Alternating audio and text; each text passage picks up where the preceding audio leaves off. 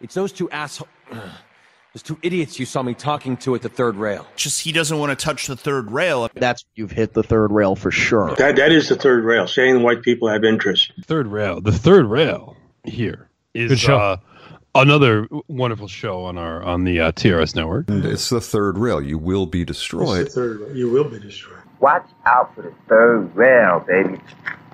That's high voltage. In the opinion of this reporter, if this nation, or in fact the world, ever needed heroes, that time is now. That time is now.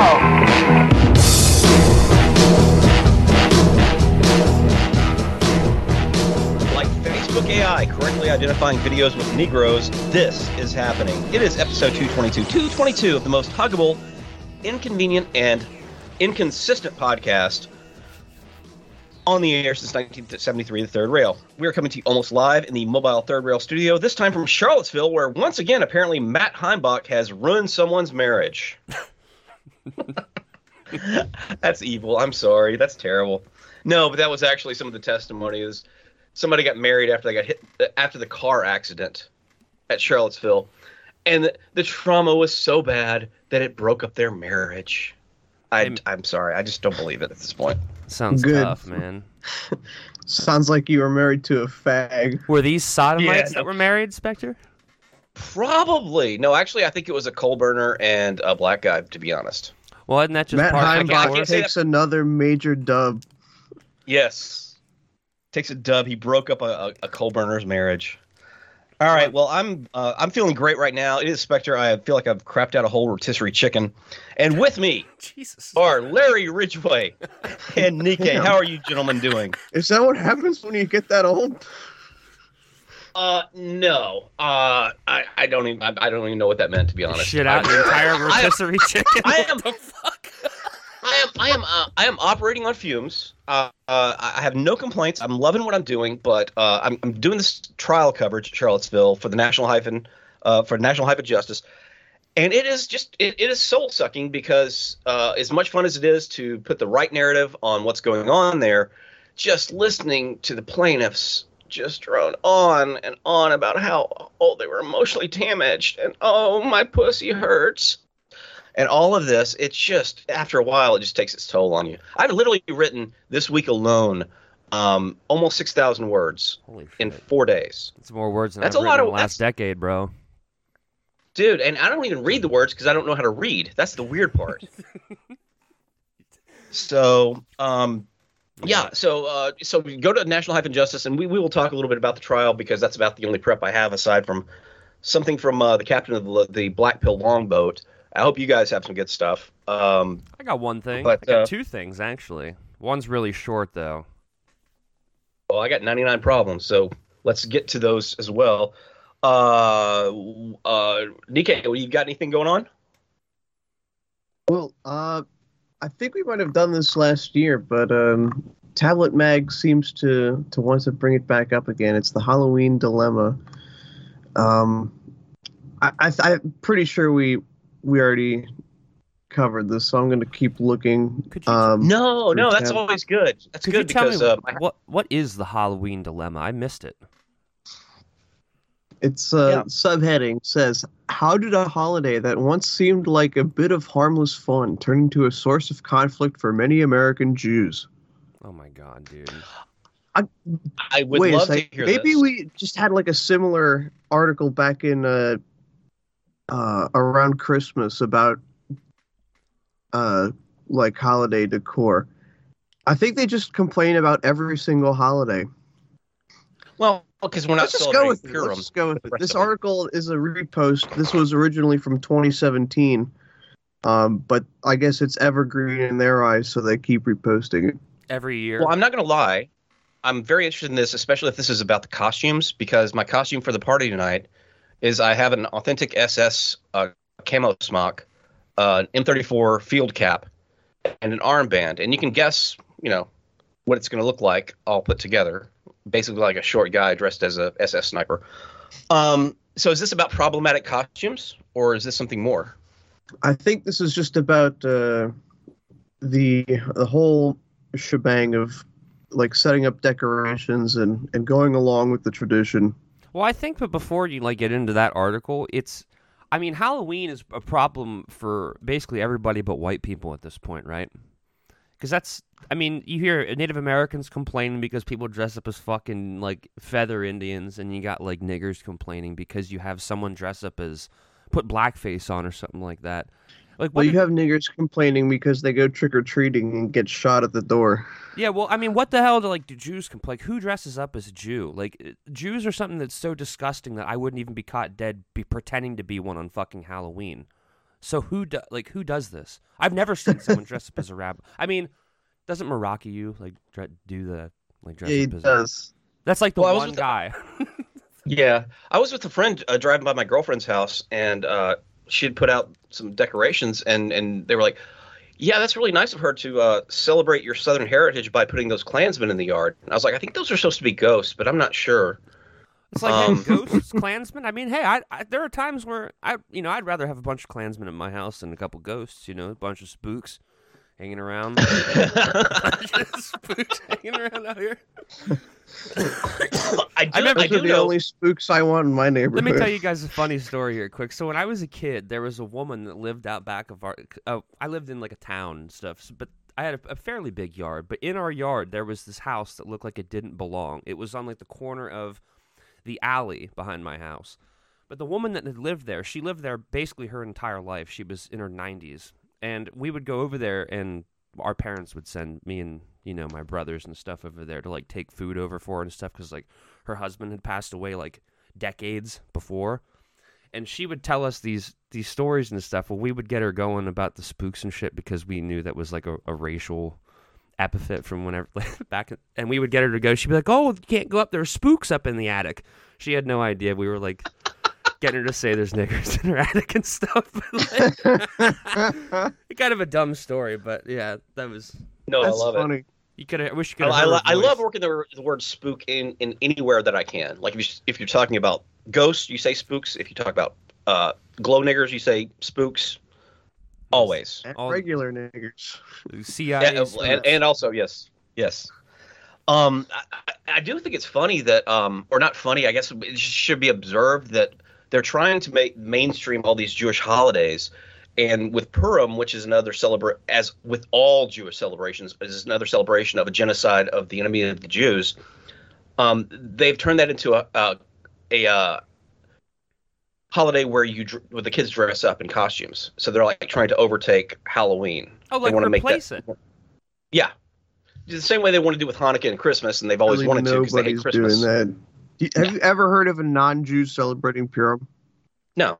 Non-Jews don't. They're like Purim. Is that stuff I put on my hands to avoid COVID? What the fuck? Well, real quick, okay, that was a dumb joke. These things all don't start out like you immediately start doing this, you immediately start doing that. Like, I mean, you could have asked a white kid in the 1960s, like, niggers you ever see a nigger go to school with a white guy? It's just something that eventually happens. Yeah, that was mandated, whereas, like, the participation in Purim holiday won't be mandated. But it is a meme that could catch on with, like, the really stupid people in this country. I mean, we are in a really... Is that something the kids get off of, myself included? Do we get off of school for that? Not yet, but they give it for fucking MLK Day. So, like, why not do it for, like, the most important demographic in the country, according to, like, the powers that be here? It does raise the question of why Holocaust Day has not become a national holiday. I mean, they've managed to, like, replace President's Day and George Washington Day and Abraham Lincoln Day with Martin Luther King Day, basically.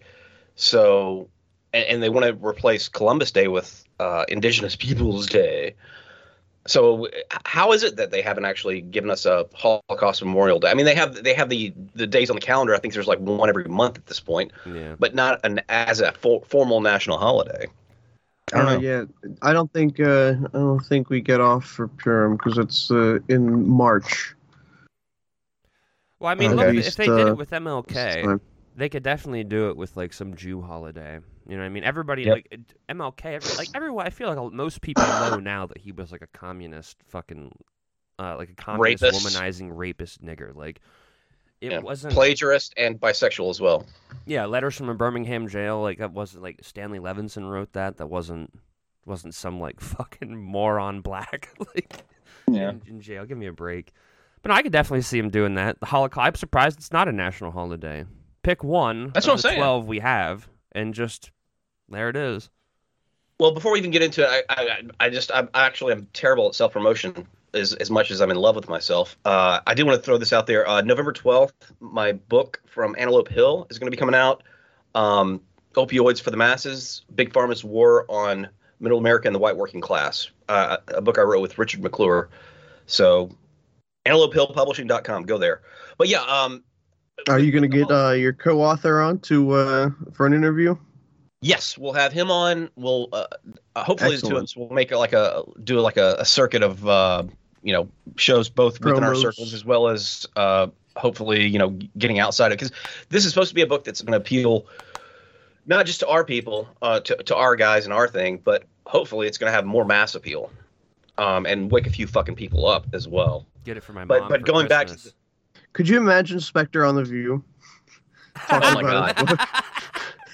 Well, let me tell you, Whoopi. Joy, I'm a big fan of yours, and let me tell you something. No, I can't. Oh my God, I would rather eat a Luger at that point. I'd like to go on. No, with but you. it is, isn't it weird that they have to place those Holocaust memorials? If let's assume you bought the narrative, fine. Having one in Germany or Poland or whatever, that would make sense, I guess, right? But why is there one in Dallas, Texas? Why is there one in Portland, Oregon? Why is there one in Washington, D.C.? If you buy the To narrative, remind the people of the possibilities.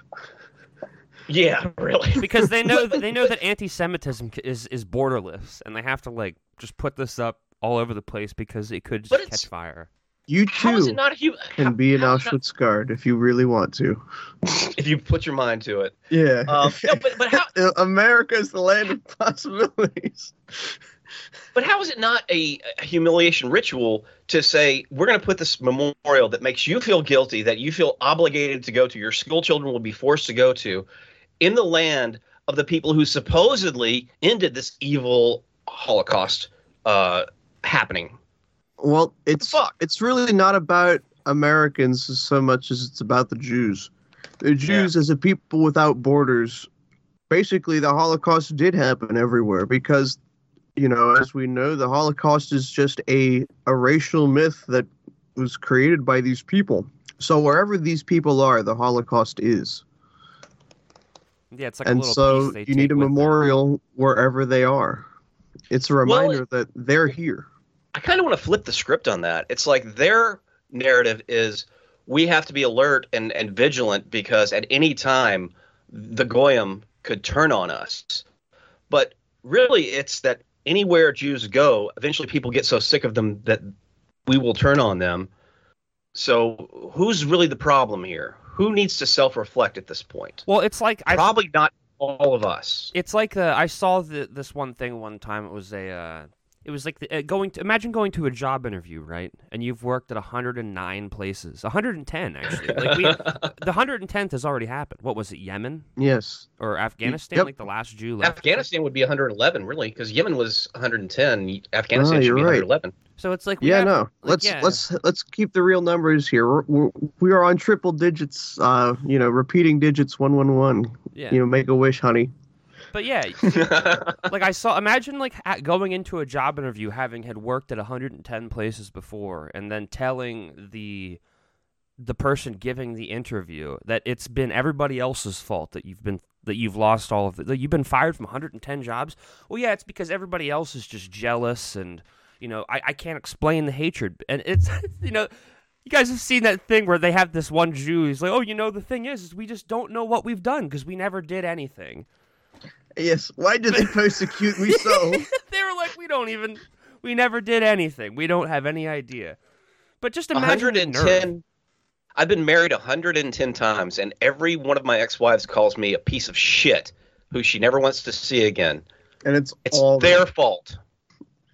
Well, it goes back to this is how I presented it to my brother.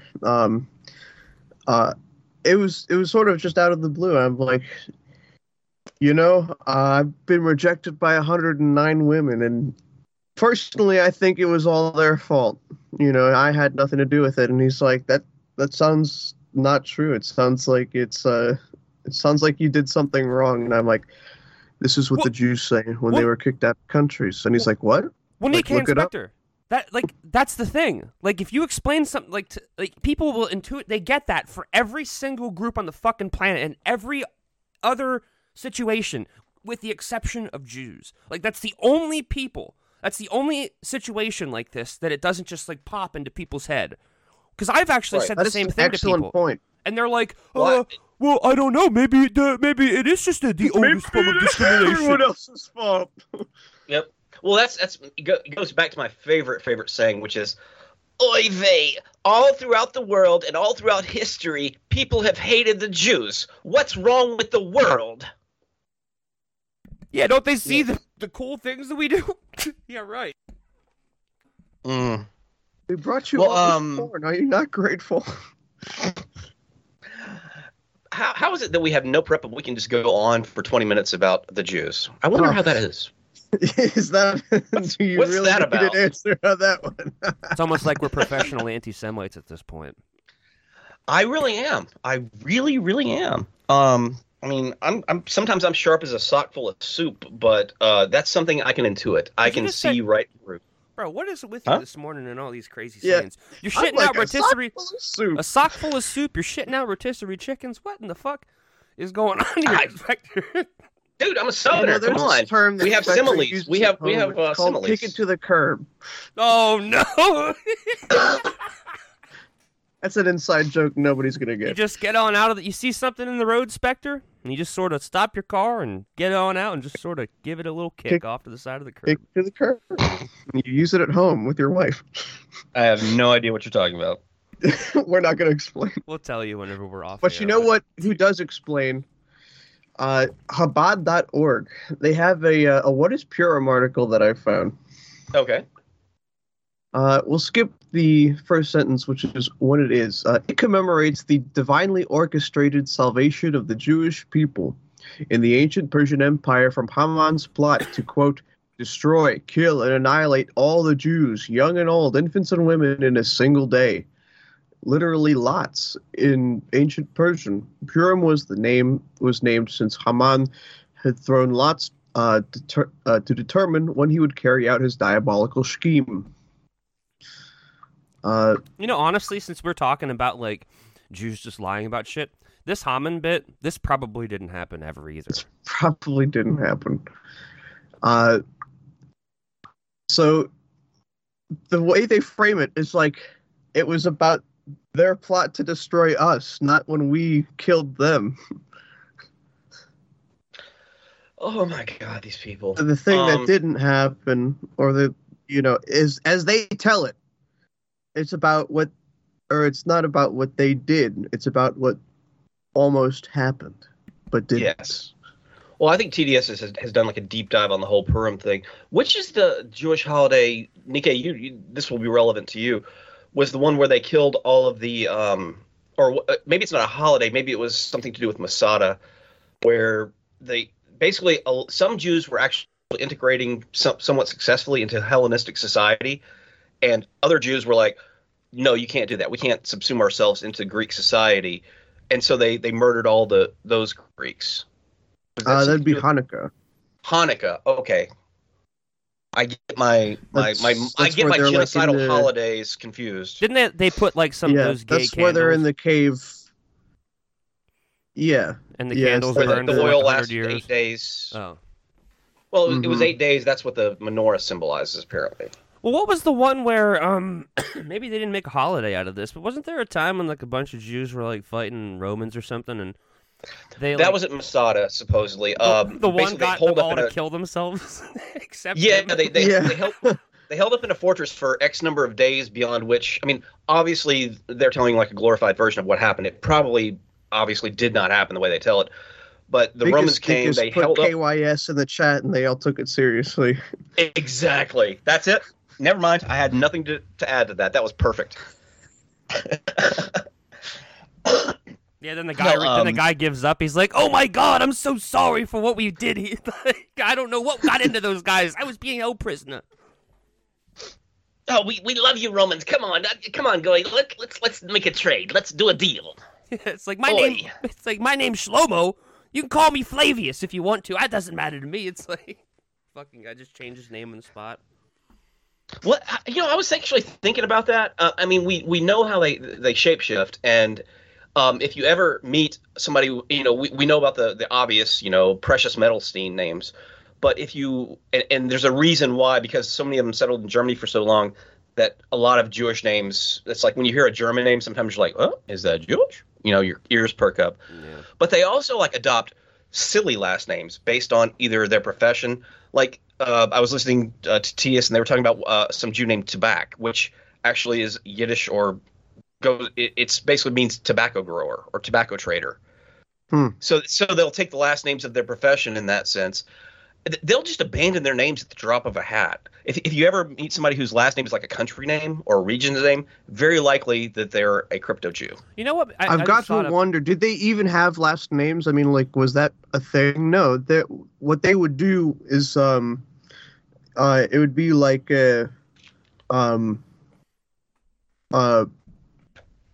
you'd take whatever your father's name and you'd add like son of like bar something.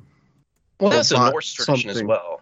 It's like just how ancient people really name themselves. It's just, hey, I'm X son of Y. Well, perhaps... Or like in the Norse tradition, it was like Siggy, Thor's daughter, yeah, go ahead. Well, I was to say perhaps like they're like Jews being being so willing and able to do it so quickly, like changing of their family names and maybe it's because they show less loyalty to the family than they do like the racial group at large, because their names, all of their names signify that they're Jews, but they're not like specific to their family. You know what I mean? Right, like right. And see, the willingness to change it like that. They're not loyal to that's where smaller I was going. Groups. Yeah, I'm not even talking about the ancient naming traditions, but like modern ones, where you actually hear about Jews who, like, after 1945, who moved to Israel. Sorry, let me rephrase that. Who moved to Palestine and the illegal, non-existent state of Israel? They would change their name when they got to Israel. It's like, well, now you're in a safe space. Why do you feel the need to change your name again? Unless it's just, I mean, what the hell's going on here? Like, do you have in our slave name? I guess. I mean, but they just make shit up, and it's like, like, do you have no loyalty to your family line? Is it like you said, is it just strictly a racial loyalty? Which the shape give the devil his due. Give the devil his due. If there's one thing we can say positive about the Jews, it's that they are racially loyal and cohesive in a way that we should be. It's just our detriment. But still, yeah. Yeah, the motherfuckers, like they're loyal to their race while like at the same time getting everybody else to just look at themselves as fucking individuals. They're like the most despicable people on the fucking planet. Yeah, atomize the goyim and collectivize the Jew. That's the way it works. Well, let's actually get to some of the topics we got today. What did you guys want to talk about? Well, shit, Nikkei wasn't he just talking about? Yeah, sorry. Do you want to go into the Halloween dilemma? Oh, I thought that was your article, and the Purim thing was separate. But yeah, whatever. It is separate. Go. Oh, fuck. Okay. So yeah, let's just. It's okay. Let's start off with Halloween dilemma. It's by Jenna Weissman Joselit. What? What the fuck? That's her name. Jodelisson? Joselit. Oh, okay. Joselit. It's funny how change encounters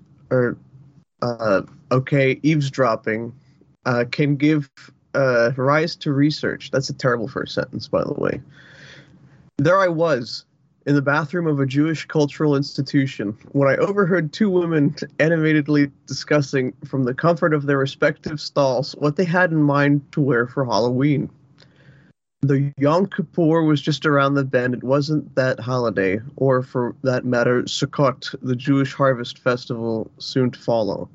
That energized and delighted them so much as the prospect... Time out, sorry. Sukkot, the Jewish harvest festival? are they actually trying to imply that they get their hands in the dirt and actually harvest, do any work? Actually, It's the Goyim Blood Harvest Festival. yes, that's The Goyim. There's is that the show that's title? where I was going with that. Yep. Is that the show okay? Go title? ahead. Sorry.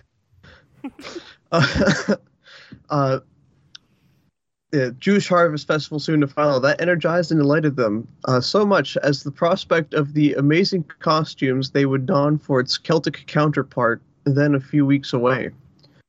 I lingered a while in the bathroom, my curiosity about the identity of these two women having gotten the better of me. What a perv. Lo and behold, when they emerged from behind the doors of their respective stalls, they turned out to be two of my very own students, both of whom were enrolled in a graduate program designed to promote Jewish culture and the arts. So, like all of them. So much for that, I thought to myself. Smiling wanly, I acknowledged my students' presence and then beat a hasty retreat from them as well as from their perverified embrace of Halloween. Or perfervid. Never seen that one before. I don't even know what that word is. It's probably just a fake word. They just made it up. It's just Jewish. I guess it's from fervid, just means, fiery. Oh, they put their own little Jewish spin on that, huh? Yeah, perfervid embrace.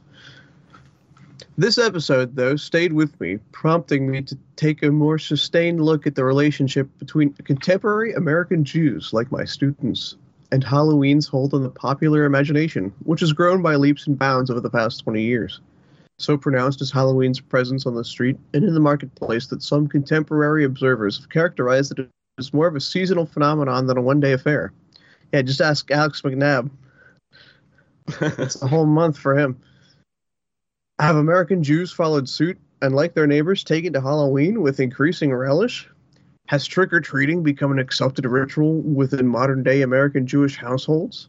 Or is it a bone of contention, and like Christmas, more of a dilemma than harmless fun? And what of the past and earlier generations of American Jewish children don costumes and gobble too many sweets?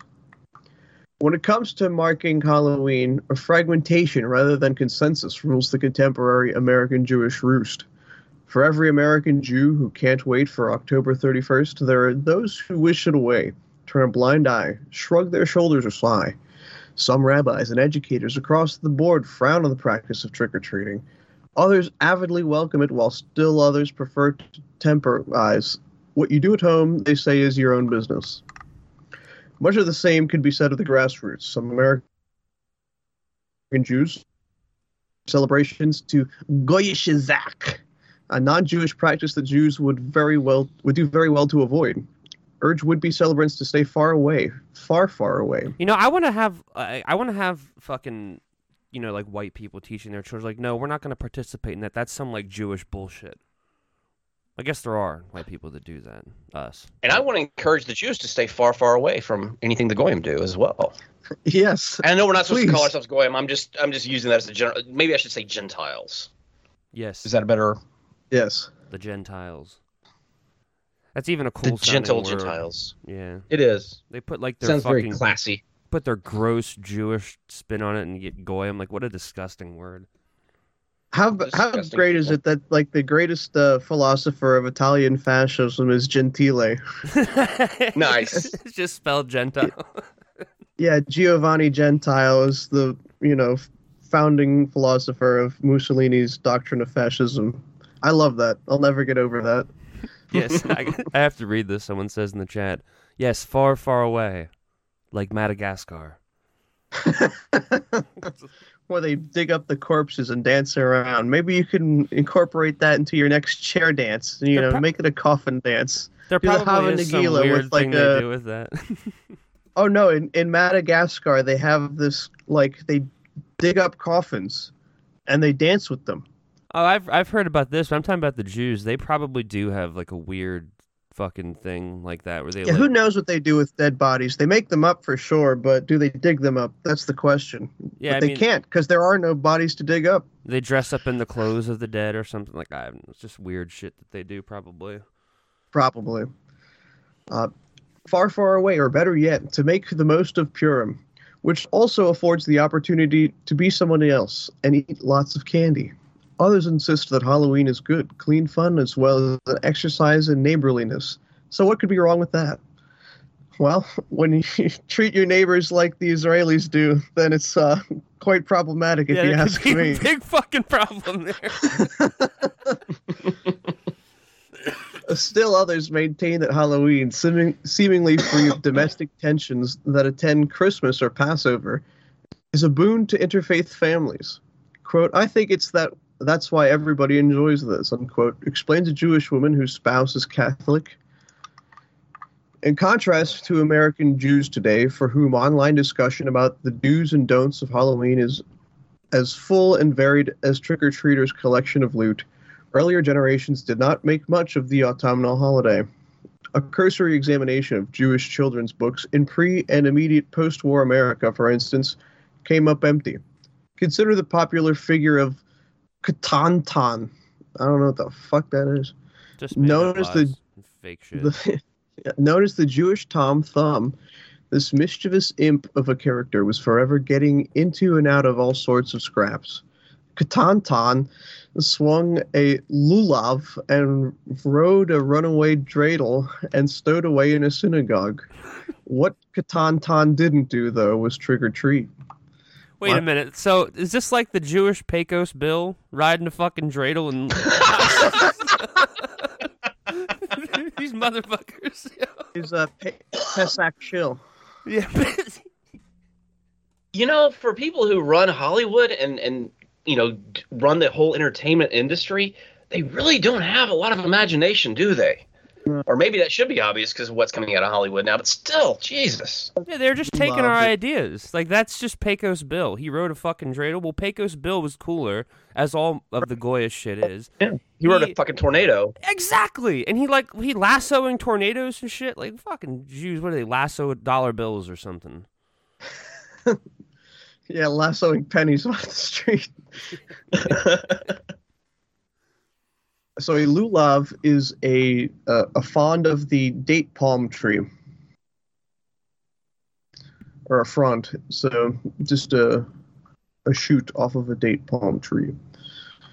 Jewish parenting literature, a growth industry in post-war America, as the research of historian Joshua Furman vividly demonstrates, didn't have much to say about Halloween either. Its concern focused almost entirely on meeting the challenges of Christmas, and conversely on how to render Purim, Passover, and Hanukkah appealing to American-born Jewish kids. Halloween didn't even merit a howdy do.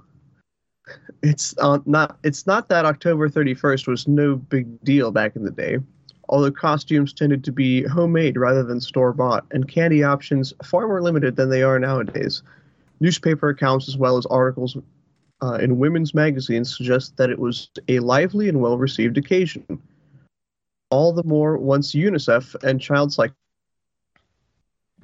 Halloween observed, the New York Times in 1960, provides a healthy escape from a year-round repressions and is especially valuable to children whose lives are excessively ordered and controlled. What the hell? Why would they put it that way? I don't know, but it is notable that post-war, all these like efforts to cohesivize and solidarize. I know I'm really fucking those words up, but you get the idea. The Jewish community, like literally, and I don't have it in front of me, so I can't cite it. But the same woman who is writing these children's books about little Johnny Bear has two dads and families can be anything and boys can wear girls' dresses. She also writes children's books for Jews about specifically like how they must follow their traditions and build traditional families. It's insidious and it's just right there in front of your face. Yeah, how great it is to keep kosher. How great it is to keep kosher. How great it is to honor Hanukkah and Purim and do your Yom Kippur bullshit. And yet at the same time, anybody Sally can be part of a bugs. family. Yes. Sally eats the bugs. It's coming. I swear to God. You're going to get the picture book eating the bugs. Oh, God, in the chat, lassoing foreskins. Oh, no. A welcome, if temporary, release from parental strictures, the Halloween of yesteryear was not seen by American Jews as a threat, rather the stuff of cultural anxiety, or the stuff is of cultural anxiety. Rather, it was understood as just one of those things that suburban American kids did, regardless of their ethnic and religious background, an innocent pastime, a totem of childhood. Besides, many Jewish parents in post-war America often adopted a live and let live attitude towards the elements of American popular culture, such as Halloween, that seemed to be benign or at the very least not worth fighting about. What changed in the interim? A number of things, from the increasingly auteur nature of Halloween to the Jewish community's tilt to the right. Once associated almost entirely with kids, Halloween became the darling of the adult gay community. Oh my god. Whose annual parade in Greenwich Village, a product of the early 1970s, gave new meaning to the shape-shifting and boundary crossing. Oh my god. It's like they're admitting it in the open. Jesus. It's like, shape-shifting and boundary crossing. Tell me more. Oh my god. Reveling in its disdain for the respective... this urban festival, writes anthropologist Jacques Kugelmass, quote, celebrates the irreverent and the lascivious. Halloween's popularity within the gay community, he speculates, might even be seen as a, quote, implicit rejection. Oh no, you can't talk about the gay community being implicit. Implicit rejection of a collective prescribed within the Judeo-Christian tradition. You know, can I just take a moment? I just want to talk about how both the gay community and perverts in general, other perverts, have ruined Halloween. Now, to me, for kids, Halloween is, you dress up, you do the trick or treating. It's very wholesome. It's an American tradition, in that sense. And then for adults, if you're having an adults only party, the idea is you're supposed to dress up as like something scary, right? It's not to dress up like just anything that you see in the movies, or where it's really gotten ruined is fucking women, because women ruin everything, of course. But everything has to be, here's their costume, but it's also a sexy version of it. And it gets so retarded that it's like, sexy tree, dress as a sexy tree, dress as what the fuck? Why does everything have to be sexualized and degenerate, or some commercialized bullshit, dressed as a superhero for Halloween? No. The whole idea is something spooky and scary, right? Yeah. I mean, in that sense, I guess dressing as a Jew would be appropriate for Halloween, but you get the idea. Well, and it's just, why is it expanded into something so horrible? And then, like with the gays, of course, I mean, I'm sure they just put on their standard, butt plug and assless chaps or whatever, and that's their costume. But what the fuck? Well, they also do it to things that are like explicitly not sexy, that aren't like meant to be sexy. Like you have like nuns and shit, like nun costumes and stuff like that. Like what the fuck, or even sexy inanimate objects. Yeah. I mean, it's ridiculous. Or it's blasphemous when it's like sexy nun, of course. But yeah, I won't lie to you guys. I've enjoyed the my encounters with women at Halloween parties over the years. But at the end of the day, it is gone too far, and it's gone to the point where it's not just a little bit of a chance for like a intimate but maybe not fully sexual encounter, but it's way past that point. I mean, it's a vehicle for debauchery for a lot of adults, which is a shame that people can't have a healthy sense of moderation in that regard. But this country isn't about moderation; it's about perverse excess. 150 years ago, you couldn't get a woman to step out of the house in like some of the outfits that these fucking whores are wearing today. And why are they doing that? Because it's put out there this is what like cool like women like do. This is what free women do. Dress like sluts. You get clout for it. Yep. Yeah. Whether it's social media or real life, it's like, oh yeah, like, and I'm like, There is sexiness. There's wholesome sexiness. Like a girl in the dirndl. We don't have to go down this route. I'm sorry. I just that was just a pet peeve of mine that we can go down this route. They have to. Ooh, let's talk about sexy women. No, it's just everything wholesome, everything good has to be either perverted or turned political, and it's just enough with it. Enough. If you wonder why people want to sometimes shove other people into ovens, not that ever happened. It's because of that. It's not it's not even the gross violations and transgressions that these people commit. It's the small things like this. It's ruining a holiday for my children. It's ruining, even an adult party by by you just showing up. You just showing up makes me want to shove you into a metaphorical oven. But yeah, sorry. The Jews would be like, sorry, I didn't mean to derail you there. They'd be like, oh, ruining the holiday. Don't you mean just livening it up, making it more free? It's like, I want to put you in a fucking oubliette, Kike. Yes, to the oubliette with you. Yes. I'll reread this sentence here because I think it's important. Halloween's popularity within the gay community, he speculates, might be seen as, quote, an implicit rejection of a collective self-prescribed within the Judeo-Christian tradition, unquote. A self without encumbrances. Halloween had lost its innocence. Concomitantly, American Jewry's changing landscape also had a great deal to do with the community's shift in perspective towards Halloween. The growing prominence and newfound assertiveness of orthodoxy, and with it the hardening of cultural boundaries, rendered the holiday more and more suspect, out of bounds. Before long, even non-Orthodox communities began to grapple actively and publicly with Halloween's shortcomings. As one concerned American Jewish woman told a reporter from the Detroit Jewish News in 1990, quote, "It's not our mission to respond to the Gentile calendar." Damn it, dude, like at the same time, it's like not our like thing to respond to like Jewish complaining all the time. Yeah, as much as they want to be a people who will dwell apart, this is something that still affects our life. Their calendar comes into our calendar. We have all these holidays that affect, when banks and schools are open in this country, and nothing's done about that. They don't think that's becoming too close to the Gentile way of life. No, they're fine on imposing that upon us. But any imposition upon them is a bridge too far.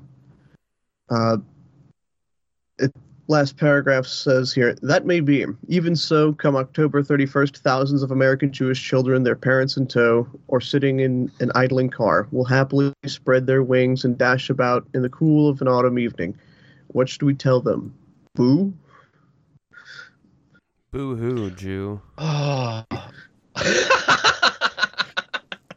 Yeah, fucking cry me a river. Yeah. Dear God. Oh, I don't think I like these people very much. I think that... I don't think I trust them. I think they're bad for society. Took the words right out of my mouth. So it says, Jenna Weissman Joslet, the Charles E. Smith Professor of Judaic Studies and the Professor of History at the George Washington University, is the author of Set in Stone, America's Embrace of the Ten Commandments, now in paperback. Not going to read that one. No. Just going to go ahead and put that in the... Leave that on the shelf. Filing cabinet of shit I'm never going to read. Yeah.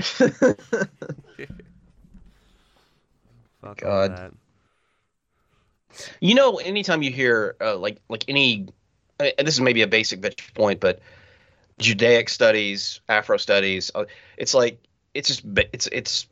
nonsense. Like literally, even after we win in the ethno state, we're not going to have professors of European white studies. It's just going to be professors of history, professors of philosophy. We don't have to label it with this bullshit because it's made up. Judaic studies, Afro studies, what?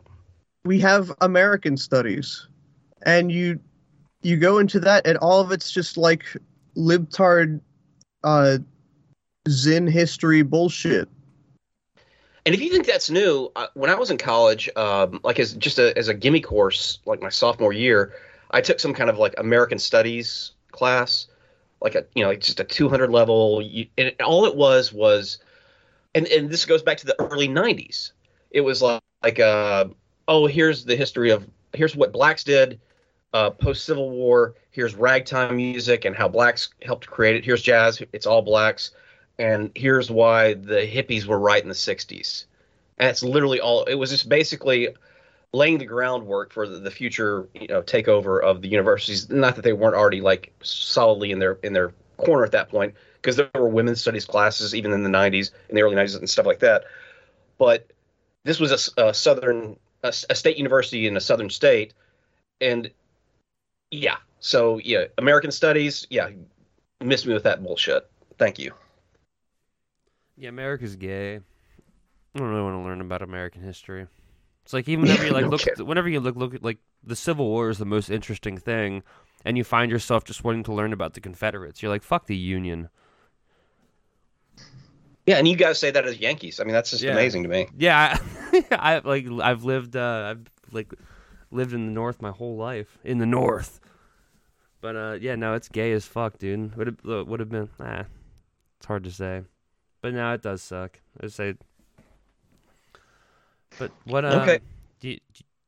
What are we doing next, bud? What do you want to do next? Well, if you want to go, if y'all want to ask me anything about Charlottesville, and we have something from the captain of the Black Pill longboat. So, whichever y'all. Good. Do you want to tell us about the longboat man, the boatman? Yes, the boatman. This is something that actually, because this is from our European correspondent, because he's got his ear to the ground over there, he's been warning us about this for a while. Well, far from it, really, if you think about it. That's a very good point. My ear is much closer to the ground than our European correspondent. That's funny. So I'm going to read from this. I haven't actually read this yet, and my apologies to our European correspondent for that. But like I said, I've just been working my ass to the bone this week. I actually had to pass up going on Mark Collette's show last night, but thankfully the trial will last 4 weeks, and hopefully I'll hook up with him and talk to his listeners about what's going on with Charlottesville, because that needs to be talked about constantly. It's not getting coverage from the alt-right. It's certainly not getting coverage from the conservative press. And and you can just guess how the New York Times and so on and the Huffington Post types are covering the Charlottesville. But we'll get to that later. The ongoing European energy crisis, perhaps not widely reported to our American listeners, is the ongoing crisis in Europe. However, it is absolutely a topic of interest, as its consequences will have global ramifications. And I'm always, by the way, just separately, I'm always hesitant about, anti-hero hedge type predictions about, the coming crisis, the coming shortage, things like that. But we have actually seen evidence. I only trust when Borzoi says it. Right. But we have seen, you can see the actual pictures of the all the shipping containers at all the ports. We've seen the empty shelves. We've seen $3.50, $4 a gallon gas. So this carries a lot of credibility. So this is not just doomsaying, and we're going to predict we're going to predict 300 out of the next 2 collapses or anything like that. This is actually something we really do need to pay attention to. So, due to an increasing shift towards green energy, a wonderful summer, and plain old incompetence, Europeans are in dire straits, with words like quintuple and sextuple now used to describe electric and natural gas prices for most of Europe, and it's going to get worse. Other energy commodities like oil and coal are also rising precipitously as the desperate continent reaches for any potential power source to save its hunger. So what is the cause of this rapid surge in prices? There are several reasons. One is, of course, renewable energy, more like return to nature. By far the main culprit of the energy crisis is the bad policy decisions made ostensibly to combat climate change. All around Europe, initiatives and government strategies with fancy titles like carbon neutral by 2035 or fossil free by 2050 have been enacted, and they invariably replace reliable and cheap energy sources like coal, oil, and nuclear with unreliable and more expensive energy sources like onshore and offshore wind, solar, and biofuels. Additionally, there are questionable green gimmicks and attempts at greenwashing by power companies that have led to increased electric consumption. For example, by a forced transition to electric cars, or in the case of Norway, putting hydroelectric energy cables from the mainland to power offshore oil platforms so oil can be extracted in quote-unquote greener ways. As a crowning example, Germany's, I'm not even going to try to pronounce that word, the translation is energy turnaround, has shut down Germany's nuclear power plants, once responsible for 25% of their total electricity production, and replaced them with fucking windmills and energy imported from other countries. As a result, Europe is at the mercy of the elements when it comes to keeping the lights on. Another culprit in this whole thing is the summer, because 2021 was a spectacular summer for most European countries with plenty of sunshine and very little wind. Reservoirs remained drier than usual, and windmills stood absolutely still for most of the season. During research for this piece, the phrase "no wind in Germany" was encountered over 100 times, and that's not an exaggeration. This led to an overreliance on power reserves, which are usually required for colder times. That actually makes sense. You don't get a lot of wind during the summer. You don't get to store up energy from that, right? Geopolitics also has its share of the blame. Normally reliant on Russia for 50% of its natural gas, Europe is suddenly finding these imports dwindling as Russia is experiencing some well-timed technical issues with oil pipelines. Though this has some chance of being accurate, though this has there is that element to it, but the more obvious ploy here is an attempt by Russia to leverage their gas for political concessions. That makes sense. Okay, so what he's saying there is normally Europe gets 50% of its energy from or 50% of its natural gas from Russia, and Russia is saying, oh, well, we can't quite deliver as much as we normally do. We can't give you that 50% because we're having technical issues, but in reality, they're just going to use that for at the bargaining table on other political issues with EU, with NATO, etc. Yeah, like they'll be able to just those issues will just kind of disappear, at the bargaining table. If certain, yeah. And and if we get our way, you know what? We solved that problem. We can get you some more natural gas later, but just not now. And they do, and they can get and you said this is they're facing quintuple or sextuple the prices they're paying. Yes. Holy. Yeah, 5 to 6 times what they're paying. So basically, imagine. I don't know if this translates to the price at the pump, but I guess imagine paying 5 times your electric bill. Oh my god, your gas dude. 5 times your. Let's just scale it down. Say 4 times what the price of the gas is now, $16 a gallon. That would be awesome, wouldn't it? Makes Europe like almost impossible to live in. You know what I mean? If you're living like paycheck to paycheck. Take the public transit if you can. I mean, God help you if you live in a rural part of Europe. I mean, you have to think of all the gas you have to burn just to buy more gas. Get to a station if you're, No shit, it's like a losing proposition. One of the people I know lives in like a remote part of Finland. Just getting to a gas station is a long affair for him. Then you have to pay to drive back home the gas that you've just purchased. Yeah, usually right. you just gotta operate off of quarter tanks. Like, you get to a quarter tank gas, you better just go to the gas station because you're going to run out of gas if it gets much lower. Yeah.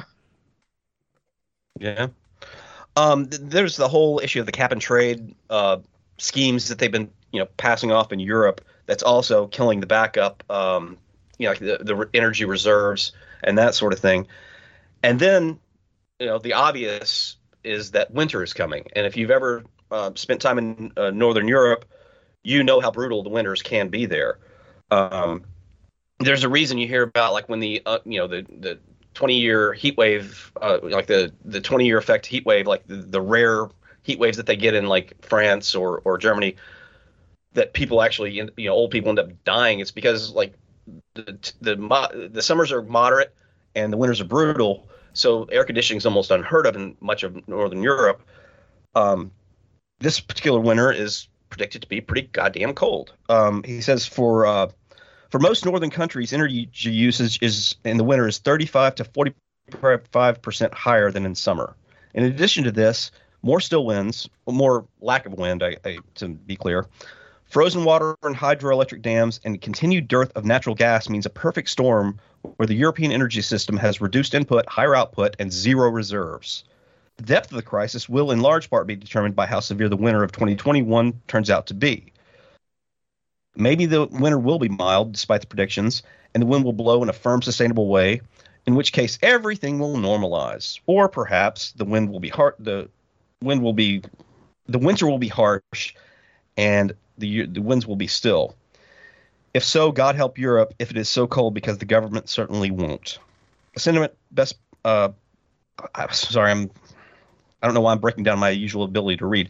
A sentiment perhaps best expressed by the time of release of the German government's ominous "How to Stay Warm in Winter" video, which it's like their return to Monkey, trying to remind you that just because your thermostat's not working because there's no heating oil or natural gas or whatever, or electric heat, here's other ways. Wrap yourself in multiple blankets. It's wow, we're definitely digressing as a society at that point. Sorry, you were going to say something? Malmo, Sweden comes to mind, and all I'm thinking is cryonic nigger death. That is maybe one possible good outcome of this.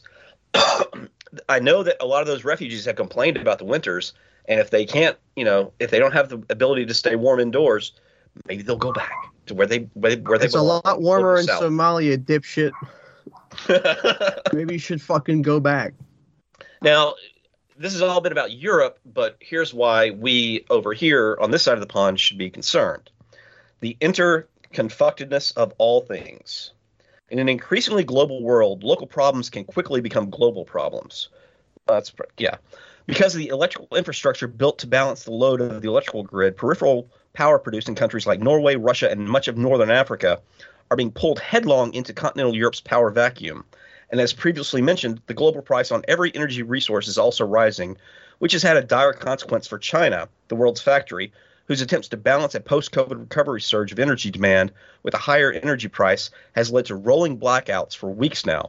And this problem is expected to spread as strong economies seek to acquire the electricity of the weak ones, manifesting itself in myriad ways. Electricity is, after all, the lifeblood of industrial society, and because of this crisis, it is in the process of running out all over the world. This in turn means that fewer and fewer goods and services can be produced at a profit, which under capitalism means they will not be produced at all. Thus, the ongoing crisis is going to affect people not only directly in the form of increased energy prices, but also indirectly with price increases on every consumer product and most services. If this crisis remains unresolved, the world is facing a massive price increase on products, hyperinflation, a global recession, and dare I say it, a collapse. Normally, if we were normies, we'd be like, oh, this is terrible. This is going to hurt the economy, and I won't be able to buy my kids the choo-choo train for Christmas. I'm kind of looking at the bright side of this, which is, the collapse of the consumerist capitalistic society. But I think that there's both obviously things that we have to worry about, and this is like one of the missing ingredients in what we call Weimerica. We have the degeneracy, we have the Zog control. The one thing they've been able to do is to maintain the keeping the populace sedated with, oh, here's your Netflix, here's your products, here's your cheap goods, here's all this. Once that goes away, and once your money is not worth what it was before, isn't that a good recipe for us? Isn't that what we kind of would like to see happen? Yes. Am I reading that wrong? It's a good time to have a network, don't you think? Yes, absolutely. And I do want to actually add into, obviously this was very well researched, but I think there's other issues at play, which is this is going to affect Zog's control of Europe, because at some point Europe may get desperate enough that they say, fuck what America wants, fuck what Israel wants, we are going to buy oil from Iran. Yes. And meanwhile, Iran's going to be like, well, the Chinese have been pretty goddamn good to us compared to Europe, so you'll get our second hands. So I just see this is really going to disrupt the global stability, which I obviously am a fan of. Now, I'm not going to say that it's not going to hurt in the short term, and people need to be prepared. Be prepared, and like Nikkei said, have that parallel society be part of something, a network that's bigger than you, so that when things get really tough, you have people you can rely on. But this could be the missing ingredient in a repeat of the 1920s in a small country in Central Northern Europe, if you know what I'm saying. Yeah, sounds like. What do you guys think? Sounds like a good time. The conditions, I mean, for a repeat of that. Yeah, and this is serious. Again, I want to stress that this is not hair on fire alarmism from somebody who does not know how these things work. This is actually pretty well researched, and it's on the ground stuff, and it's things that we actually see evidence of. It's not hyperbole. It's not a hero hedge, like I said. This is something that's very real and is going to unfold. Yeah, there's a reason there's a reason why it's not talked about in we're not really hearing a whole lot about it here in America. I never heard anything about this. I mean, I've seen it around like a chat. What you've seen is like I don't want to personalize this to the Democrats or anything, but Biden's press secretary Jim Psaki talking about lowering expectations. You've seen at this point. I think it's what the fuck is that about? The New York Times article saying the scarcity is really just because we're too needy. Yeah, but it's like, needy. dude, I was gonna say, nigga, I'm a human being. They were literally trying to prepare, but very subtly, and by shaming people, not saying, "Oh, because of all these fucked up policies, this is why this is happening," and because people will be like, "Well, fuck those policies. Let's get rid of them. Let's get rid of all this green energy bullshit or cap and trade or whatever. Let's buy oil from whoever's going to sell it to us at the cheapest price, like Iran." No, instead, or let's buy it from Russia without any sanctions or anything. But instead, they're like planting this idea of, hey, the Soviet bread lines weren't so bad, and in fact, they helped build communities. Or, hey, empty shelves, that's probably a good thing, and it's okay that you're not going to be able to buy your kids what you want for Christmas. They're prepping people to have the mindset of, yes, I'm frustrated, but it's okay. I'm too privileged. I'm too spoiled. Which also not a wrong thought, but it's in the wrong context. It's being used as propaganda rather than to reform people's consumerist, greedy, mammon-worshipping ways. Yeah, it's like, what the fuck? It's like, oh, your expectations are just too high. It's like society has operated like this for fucking, forever here. Like, we haven't had these issues before, so, what the fuck are you people doing to, make the things, be this way? Do you know what I mean? Mm-hmm. Well, I remember reading for the first and just being shocked that Germany was taking, God damn it. I don't want to lie here. I think it was Germany. I don't think it was France, because I think France still has nuclear power. But Germany took its last nuclear reactor offline. I'm like, why are you doing this? That was literally clean energy for you. I guess they had too many high hopes on Nord Stream 2. Too efficient. Coming in it's too efficient. with that Russian natural gas. Yeah, it's just too efficient. You know what I mean? Can't have this around. Well, we got about 23 minutes left before we have to get out of here. Anything else on this topic from the captain of the Black Pill longboat? What more? I don't have anything else. But bundle up. Yeah. Yeah. It's gonna be cool. Well, you're the descendants of people who survived the ice ages. Get in touch with, return to tradition, reject modernity. Yeah. I think by and large, European people are going to be are going to handle this pretty well. The people who will struggle the most that I care about are poor whites and the elderly in Europe. But if they have a network around them that can care for them, they'll be just fine.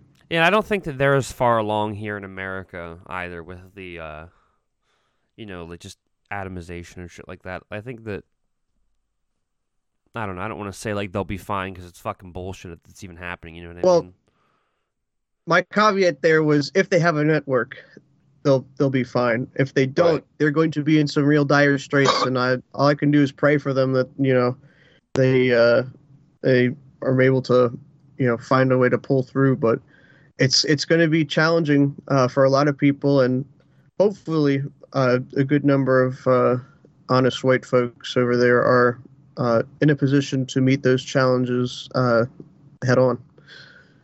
I can almost imagine, though, that like in the most cucked governments over there, like Germany or Sweden, that when the emergencies come, the first thought and the first instinct of the governments there will be, how do we protect the most vulnerable, i.e. not our people, but all these fucking brown immigrants from the global south? Oh, dude. Well, yeah, how this new workforce we've imported.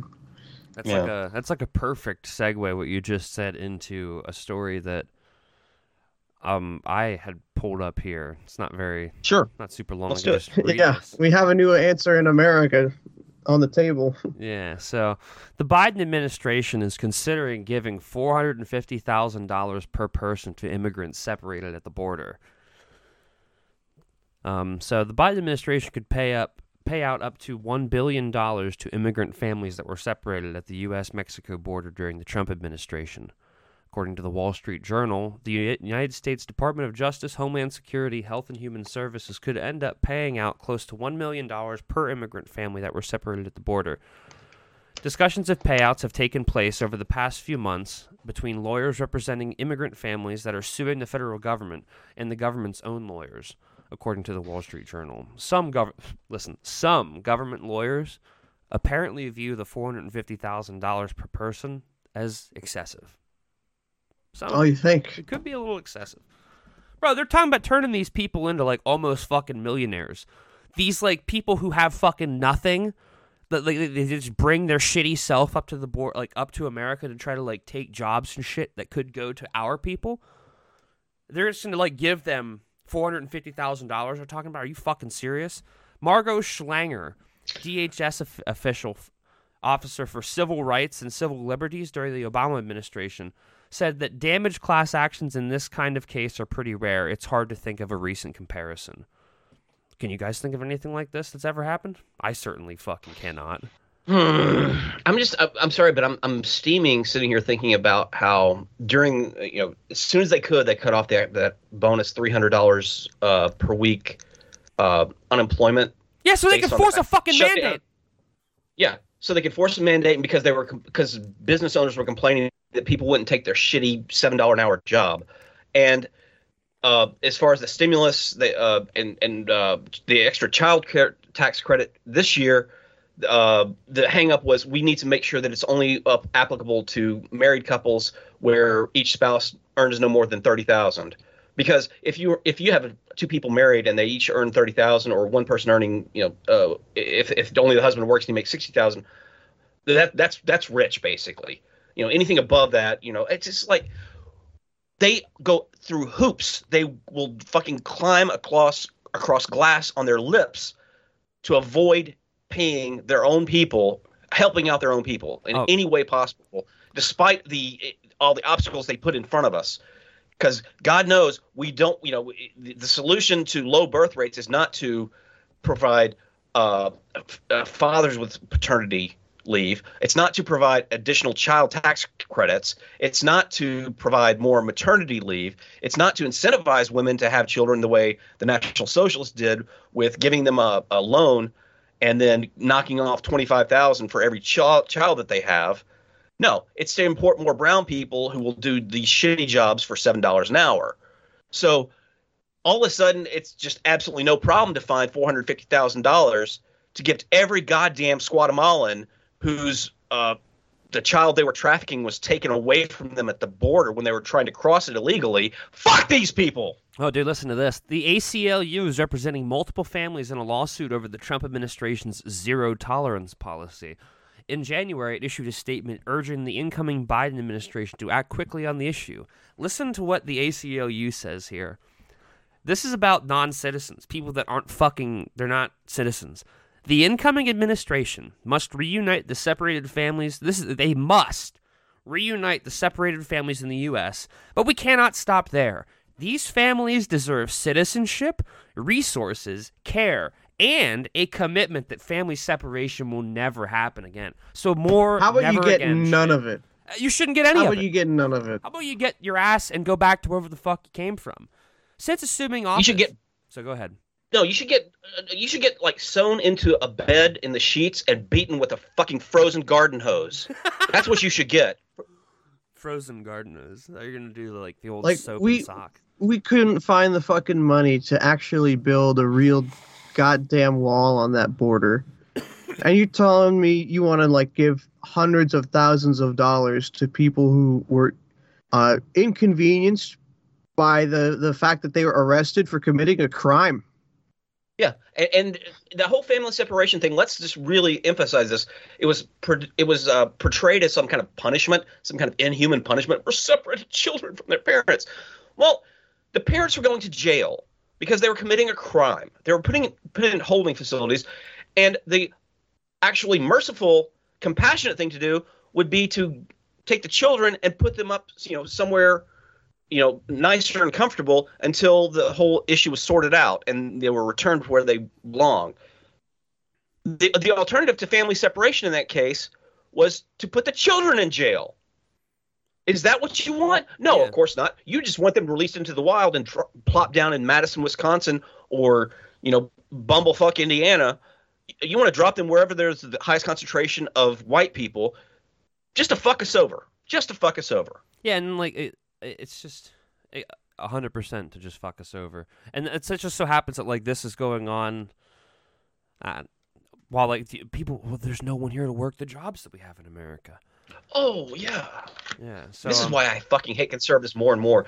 And on the one hand, because of my libertarian conservative priors, and the very fact that I like enterprising people, I do respect small business owners who do it right.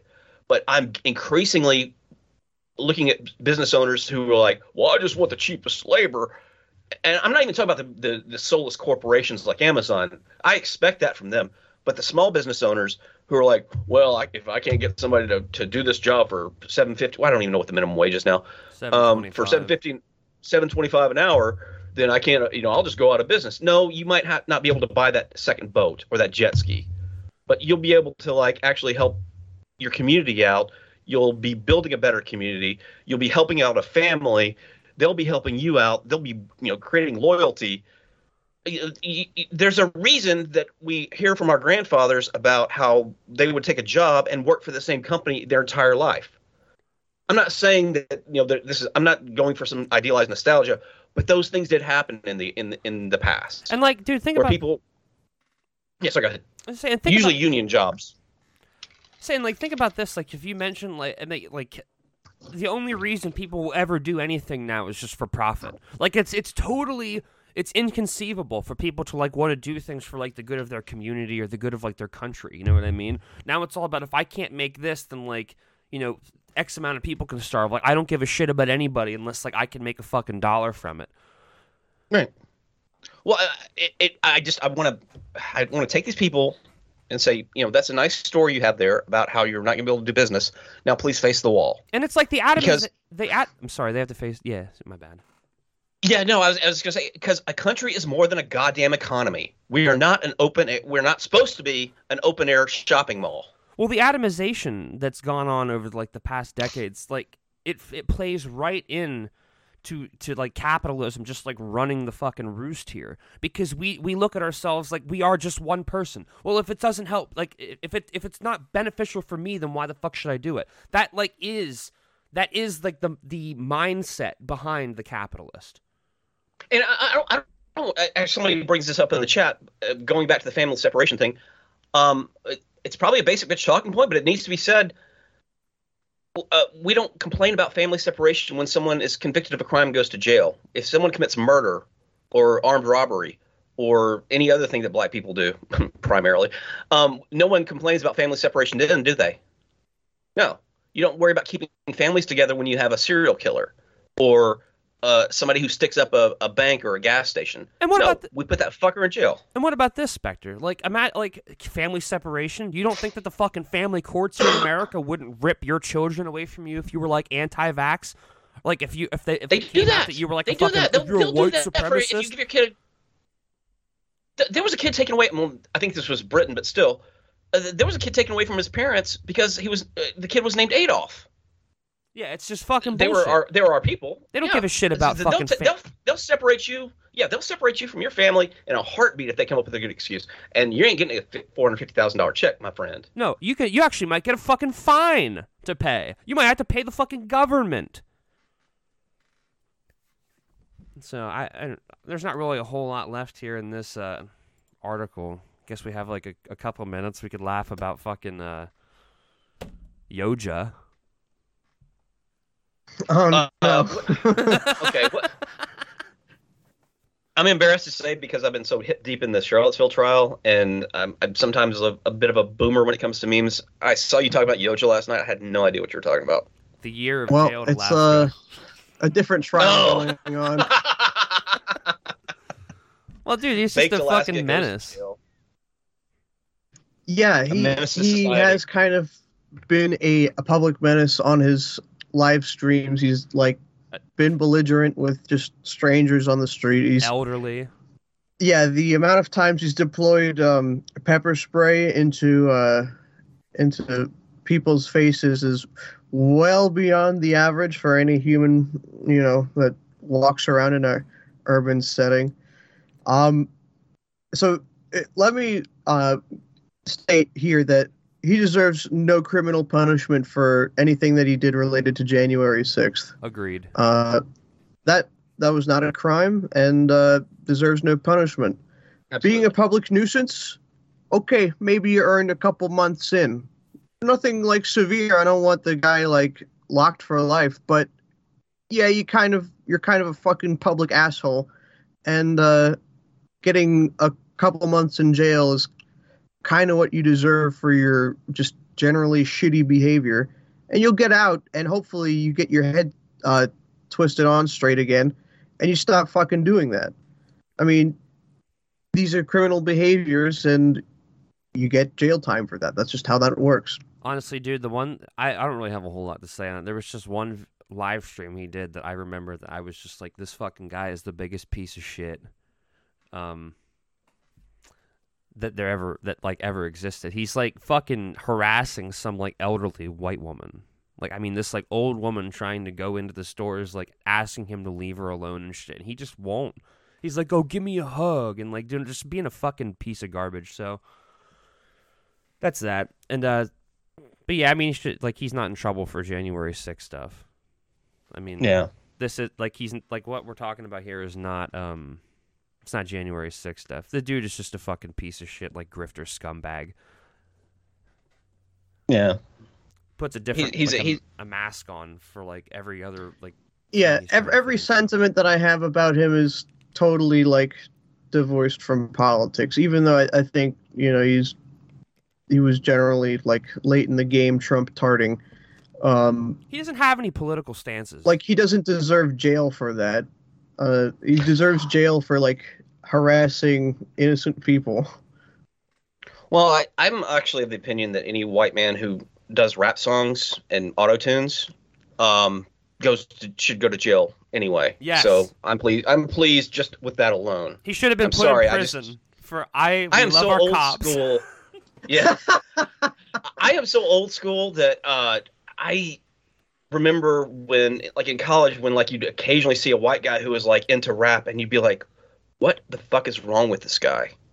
And I know, Larry, you're a different generation, and I've come to appreciate certain, some old school rap or whatever. But it's still to this day, it's like the hackles on my back just go up, or the hairs on my, whatever the hell the expression is. Hackles. Every time I see a white guy rapping, it's just stop.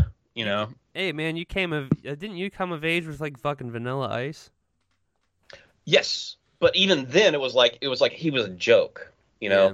Like he was never taken seriously, at least by white people in my circles. Well, no, it's because white people back then were serious people, like in the late 80s, early 90s.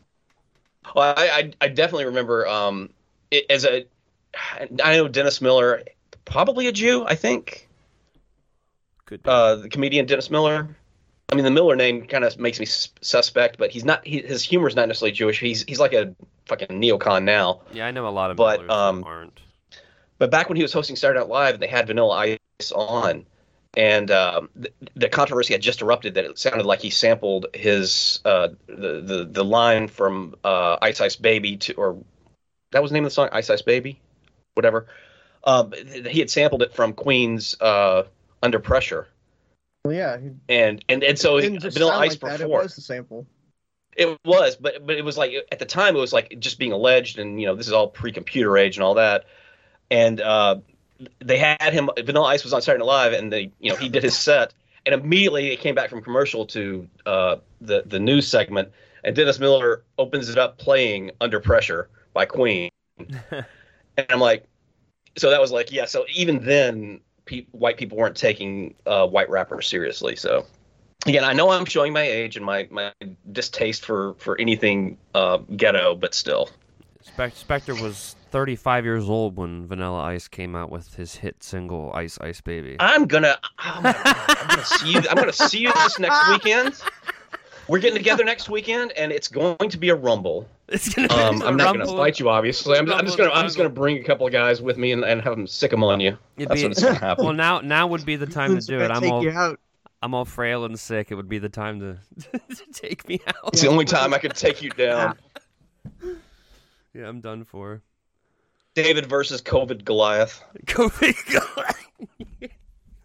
Hey, I'm off quarantine today, so I'm allowed to go out and about. I'm gonna go get a chili dog, dude. Feel better, brother. I'm not. I'm not feeling any better. The last few days of your life before you pass away. Yeah, that's another thing too. Did you guys hear that I'm dead? Apparently, not yet, but it's fast approaching. What with the coronavirus and everything. No, like I don't know if you saw that or not in the one. I know I did.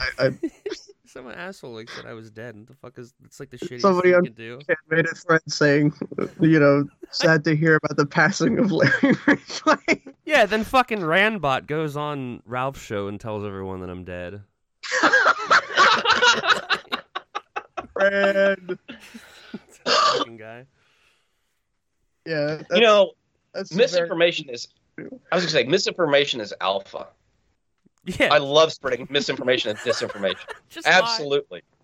That's fucking Sigma grind set right there. Just lie your ass off. It's like, listen, I'm so fucking Sigma that reality holds no sway over me. Like I write my I write my own reality. Meme magic is real. If we just try hard enough, Larry will die. Like eventually. Oh my god. I do actually. There's part of me that lives. It's like I just hear and see what I want to see and hear.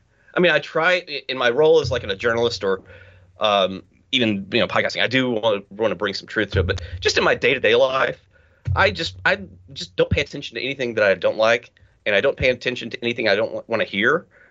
And at some point, I was having some beers and dancing with my brother, and he goes, "You're a great disappointment." I was like, "Yeah, I am great.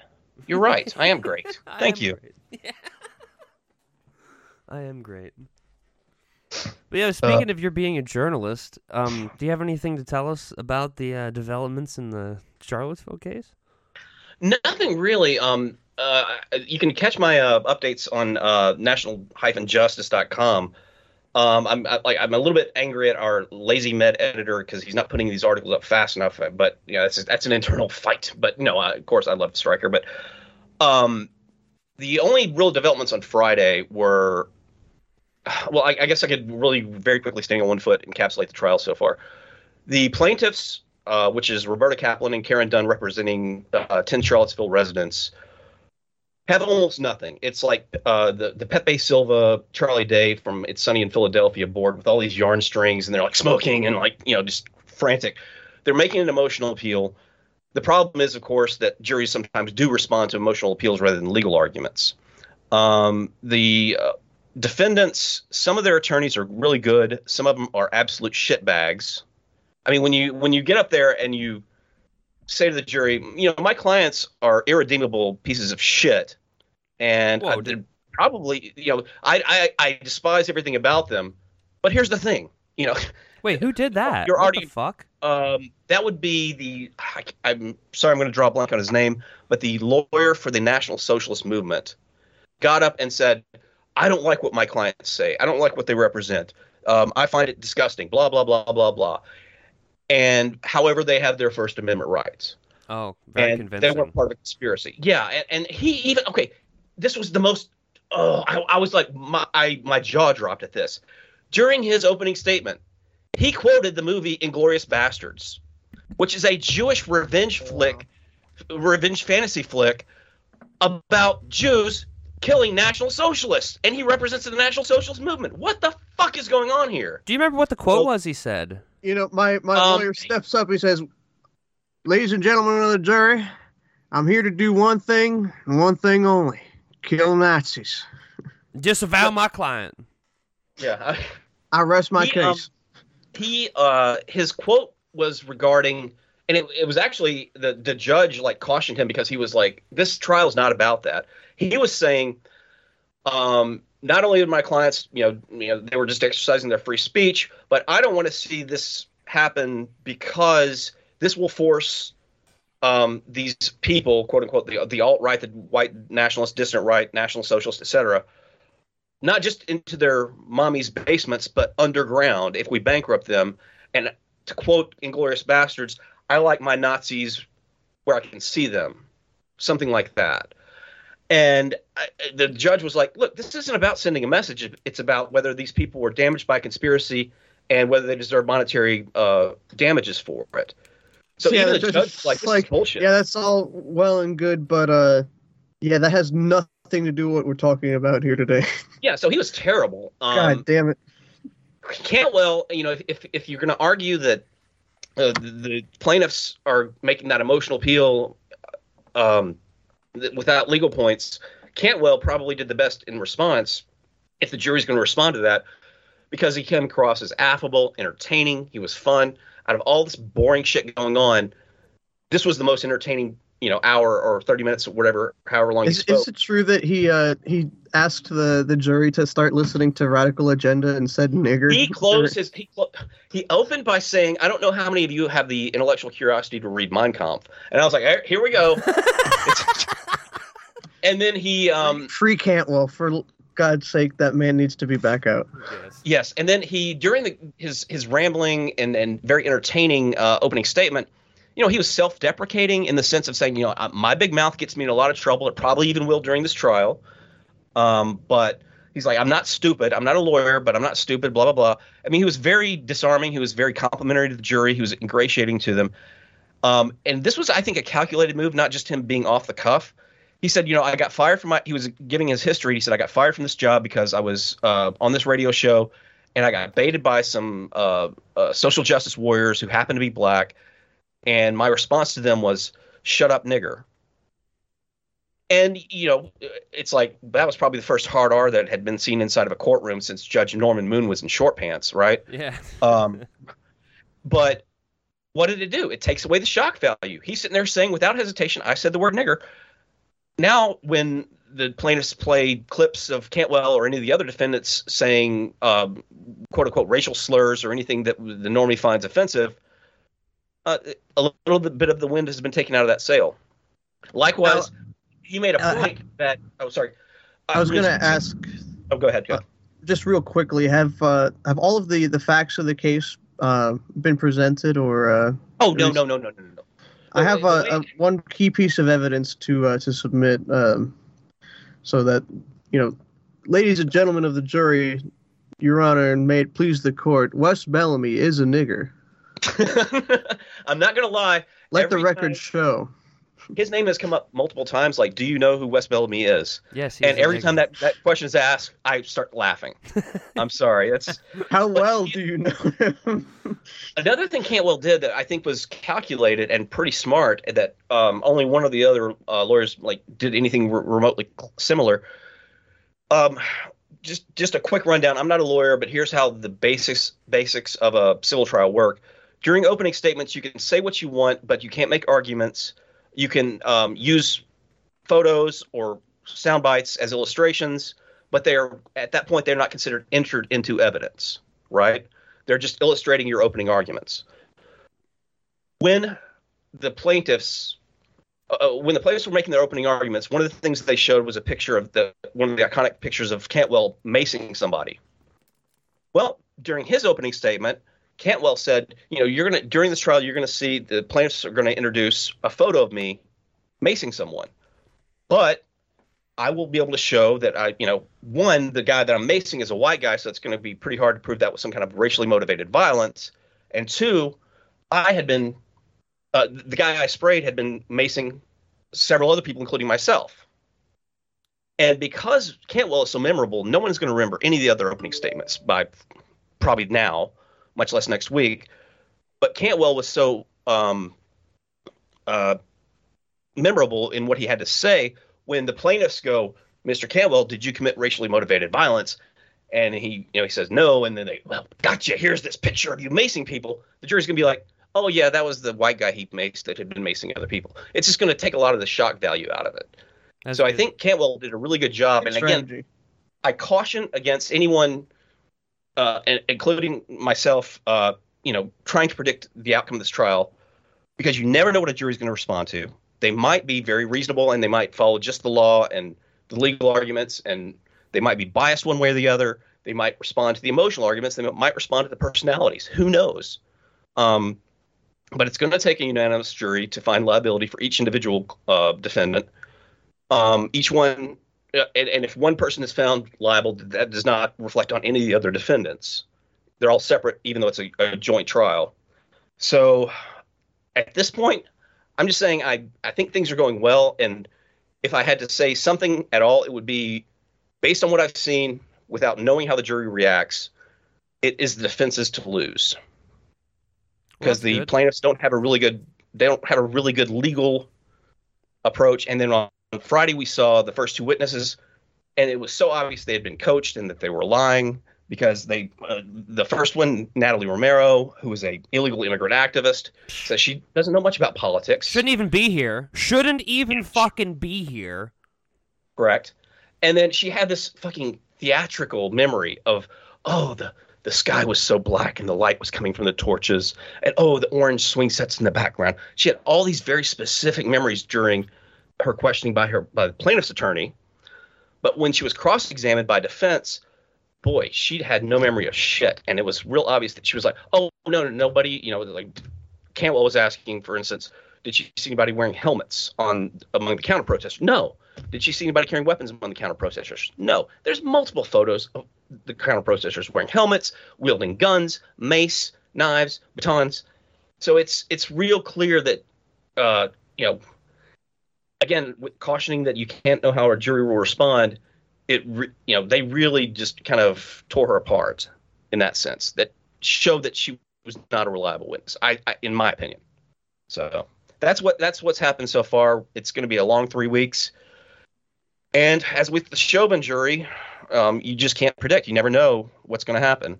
But just that's the reason we're covering this National Hyphen, is because you're not going to get anything but a pro-Jew, anti-white nationalist narrative from the mainstream, or from even like the Antifa blogs like Huffington Post. We're going to set the record straight. So that's what's going on there. But hey, we've gone a little bit long. Do y'all have anything else y'all want to talk about or plug or anything like that? Yeah, I can plug something real quick. Sure. Yeah, follow this Odyssey channel, and we're doing an episode of Hate House tonight. I'm pretty sure it's going to be Ambrose and Jack McCracken are going to be joining me for sure. Maybe, Jack! Love you, Jack. So hopefully I'll see you next week. Yes. But yeah, tune in. We'll be on like 9 or so tonight. Okay. Nikkei, you got a plug? Yes. The Young Whites on the rightstuff.biz. Give it a listen. Hello? Can you hear me? Here? Am I still here? Yeah, you're here. Larry, can you hear me? Can you not hear me? Spectre can't hear us. What is happening? I don't know. Oh, well. Yeah, so since you can hear me, my plugs are coming through. Also, sounds like follow me on Pleroma at Nikkei at pleroma.nobodyhas.biz. Chat real quick. Yeah, I don't know what happened with Spectre. Bear with us. The hearing aid. Hear me in the audience. Just bear with me for a second. We can hear you. The battery died on his hearing aid. I'm just going to keep talking. This happens to old people. I'm just going to keep talking over everything. Well, no, well, y'all are dropping in and out. I just now heard you, but I just did in case only you guys had somehow. I'm just gonna go ahead and do the closeout. Hopefully, you can hear me. It's not gonna be robotic or anything like that. You can hear Nikkei on the Young Ho Whites on the TRS Radio Network. Get behind the paywall at the TRS Network, TRS Radio Network at therightstuff.biz/paywall. Go to National-Justice for ongoing Charlottesville coverage, as well as the best journalism from Eric Stryker. Go to dissident-mag.com. It's some great magazine journalism from the people who bring you Fascination. Go to nationaljusticeparty.com and go to antelopehillpublishing.com for all of the best books, fiction, nonfiction, and translations, including, as of November 12th, my book, along with Richard McClure, Opioids for the Masses, Big Pharma's War on Middle America and the White Working Class. I guess that's it. I want to thank the live listeners for coming out on a short notice. And that's it for a quiet Saturday Halloween Eve. Remember, I didn't write a tagline, so we're just going to get out of here. Mr. Producer, hail victory. See ya, Kyle.